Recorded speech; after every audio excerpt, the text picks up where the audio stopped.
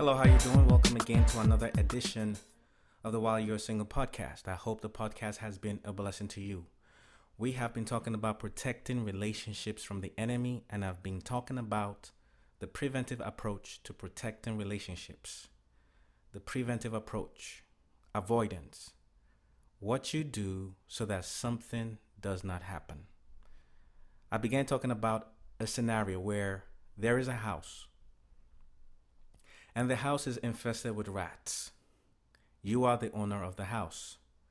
So you hire an exterminator to come and get rid of the rats. The individual comes and gets rid of the rats.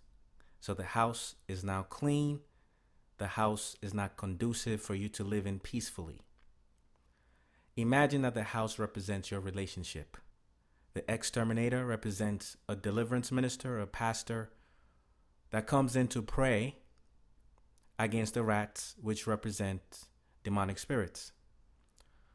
The pastor, the minister, the exterminator comes in, prays, or casts out those demons or those spiritual forces. So the house is now clean.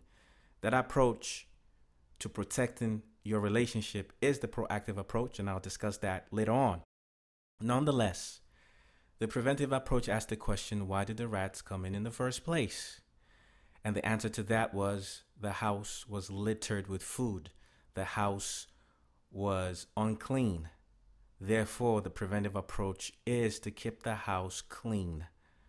Avoid littering the house. Keeping your relationship clean will prevent the enemy from attacking you. Last time I stopped at 1 Peter chapter 5 verse 8, which simply says, be sober, be vigilant, or alert. For your adversary or enemy, the devil, walks about like a roaring lion looking for whom to devour. That's where I stopped last time. So let's unpack that a little bit. Most translations start with be sober first. Then they say be vigilant or be alert. For your adversary, the devil, walks around like a roaring lion looking for whom to devour. In order to be vigilant, you have to be sober. If you're not sober, you can't be vigilant. And if you can't be vigilant, the enemy can attack you. Therefore, to prevent the enemy from attacking you is to make sure you are sober, one, which enables you to be alert or vigilant against the enemy. The scripture did not say that the enemy walks around trying to attack everybody. The enemy is looking for a specific person, someone who's vulnerable. The person who is not sober is not alert or vigilant and is prey for the enemy. Let's look at it this way. Let's address the word sober from the perspective of alcoholic drinking. A lot of times someone who's sober is someone who's not inebriated or someone who has control over themselves. Someone who's able to avoid intoxicating themselves with alcohol. So when someone's sober, someone is in control, self-control. So imagine that somebody is not sober, someone is inebriated, someone is drunk, they get in a car, they drive the car, chances are they're going to get into an accident. Imagine that the accident is the attack of the enemy. When you are not exercising self-control in your life, you are going to wreck your relationship. Not only your relationship, but the relationship of others. Just like people who are inebriated have led to the death of other innocent people. The point is, you are sober. It enables you to be alert. And when you're alert, you can avoid the attack of the enemy. Just like the person who's sober driving a car is more aware and more able to drive their car in a way that they do not cause an accident. A preventive approach is about ensuring that you exercise self-control in your life, especially your mouth, to avoid saying and doing things that will open the door for the enemy to come in and attack you. In James chapter 3, verses 13 to 16, James says, who is wise and understanding among you? Let him show by good behavior deeds done in humility, which comes from wisdom. But if you have bitter jealousy or envy and selfish ambition or contention in your heart, Do not be proud about this, and do not lie against the truth. For such wisdom does not come from above. Rather, it is earthly, sensual or unspiritual, and demonic. For where there is jealousy or envy and selfish ambition or contention, there is disorder, confusion, and every evil thing. Every evil thing. The Amplified says, every evil and vile practice. In other words, jealousy, envy, contention, selfishness are all food that attracts the rats. They are food that attract the enemy. They are things that invite spiritual forces, demonic spirits into our lives. Avoid contention. Avoid selfish ambition. Avoid jealousy. Avoid envy. Avoid those things, and you prevent the enemy from coming into your relationship. A few weeks back, when I began talking about having a balance of spirituality and practicality, I mentioned a story in Exodus 17, where Moses went onto the mountain to pray, and while he was praying and his hands were in the air, Joshua was fighting the battle against the Amalekites. But there's a backstory to that story. So if we go to Exodus chapter 17 and start from the beginning of the chapter, we'll have an idea of what happened. Basically, the Israelites were in a place called Rephidim, and they did not have water to drink. So they came against Moses. And Moses said, why are you faulting me? Why are you attacking me? And why are you testing God? They complained. They contended with Moses. They were angry, complaining, talking about they didn't have water to drink. In the previous situation, they didn't have water to drink, but God provided. But now they didn't have water to drink, and they were complaining again. They were arguing and were coming against Moses. So Moses cried out to God, and God told him to get the elders together and use the rod in his hands and go before the people and use the rod or the staff in his hands to strike a rock, and water will come out. And Moses proceeded as God instructed him. And he hit a rock after getting the elders, and water came out for the people. In verse 7 of Exodus chapter 17, after Moses performed the miracle for the people, Moses called the place Massah and Meribah. Massah and Meribah. Massah means testing. Meribah means contention or quarreling, because the people quarreled and tested God by their complaining. Verse 8, the next verse then says, then came Amalek to attack the Israelites at Rephidim. Let me say that again.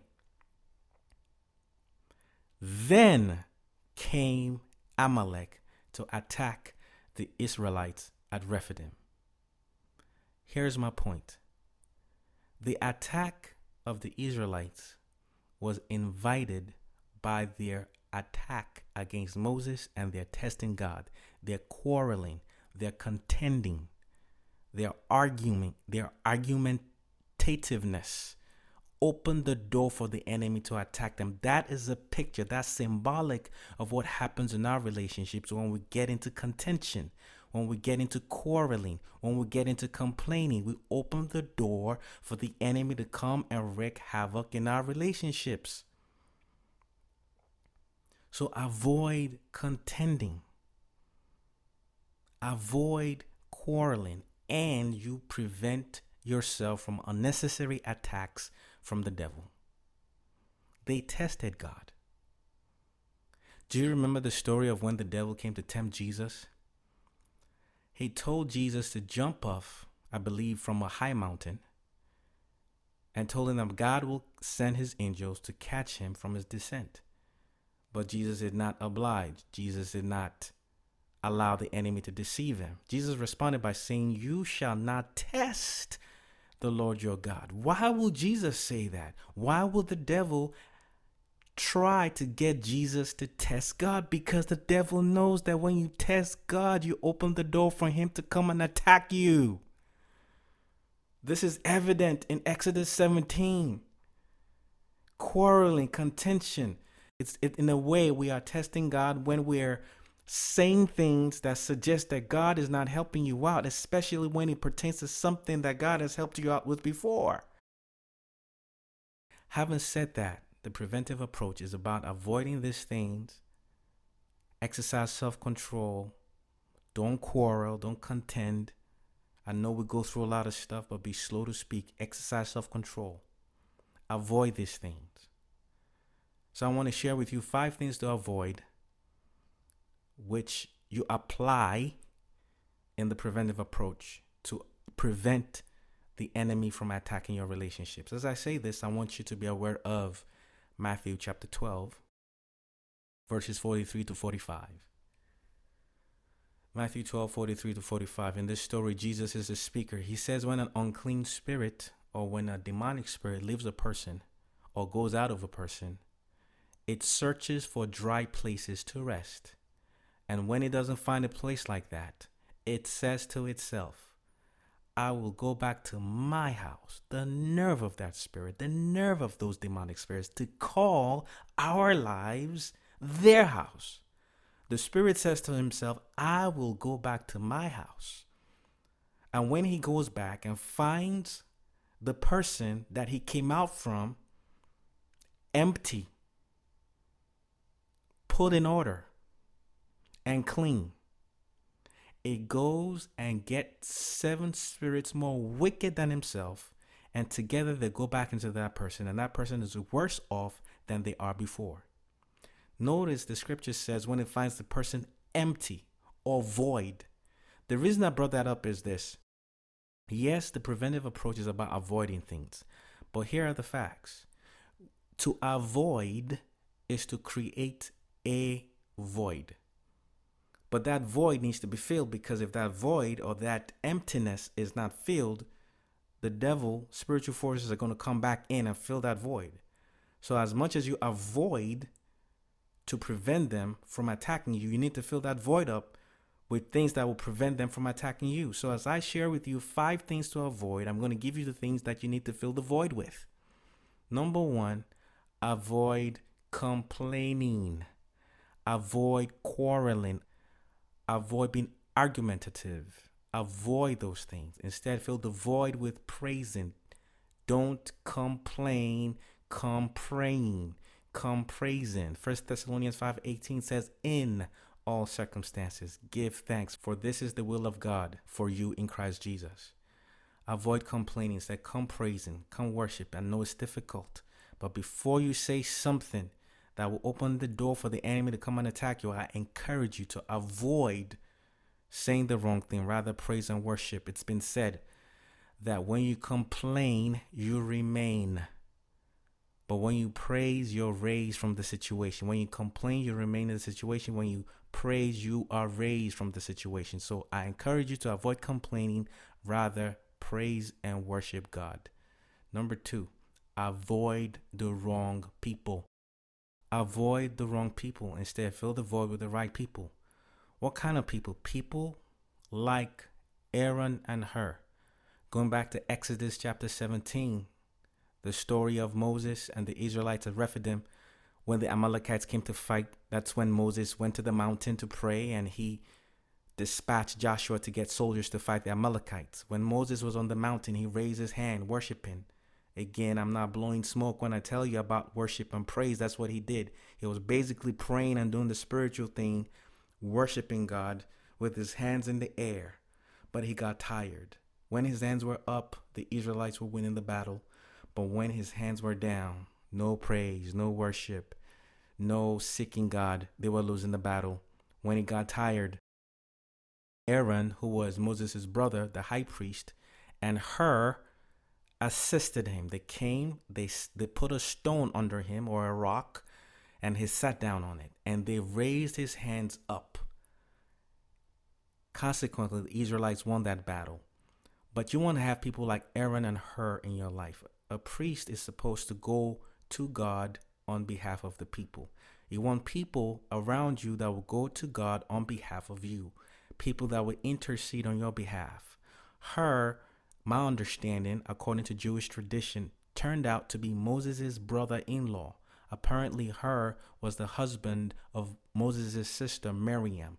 Hur and Aaron are the kind of people that you need in your life. People that will support you. People that will intercede on your behalf. The stone under Moses was a picture of Jesus Christ, because Jesus is the chief cornerstone. He's the foundation. He's the rock of our salvation.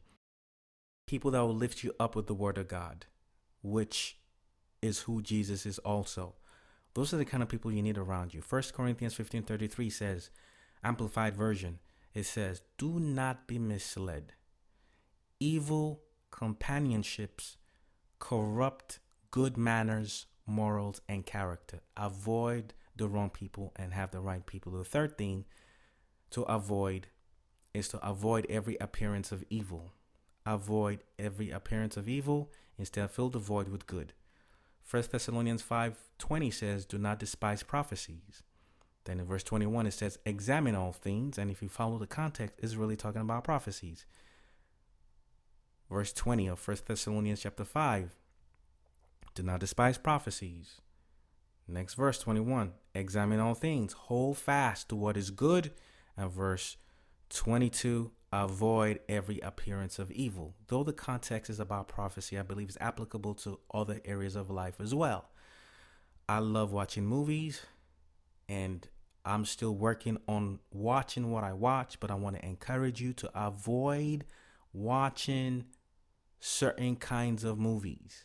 I understand that sometimes you don't know what a movie is about until you go and watch it in the theater, but there are some movies that you don't have to figure out what they are about. It's pretty clear right in your face. In the trailer, it's pretty clear it's demonic. Avoid watching those kinds of movies. Avoid listening to music that is clearly demonic, clearly derogatory, clearly bad for you.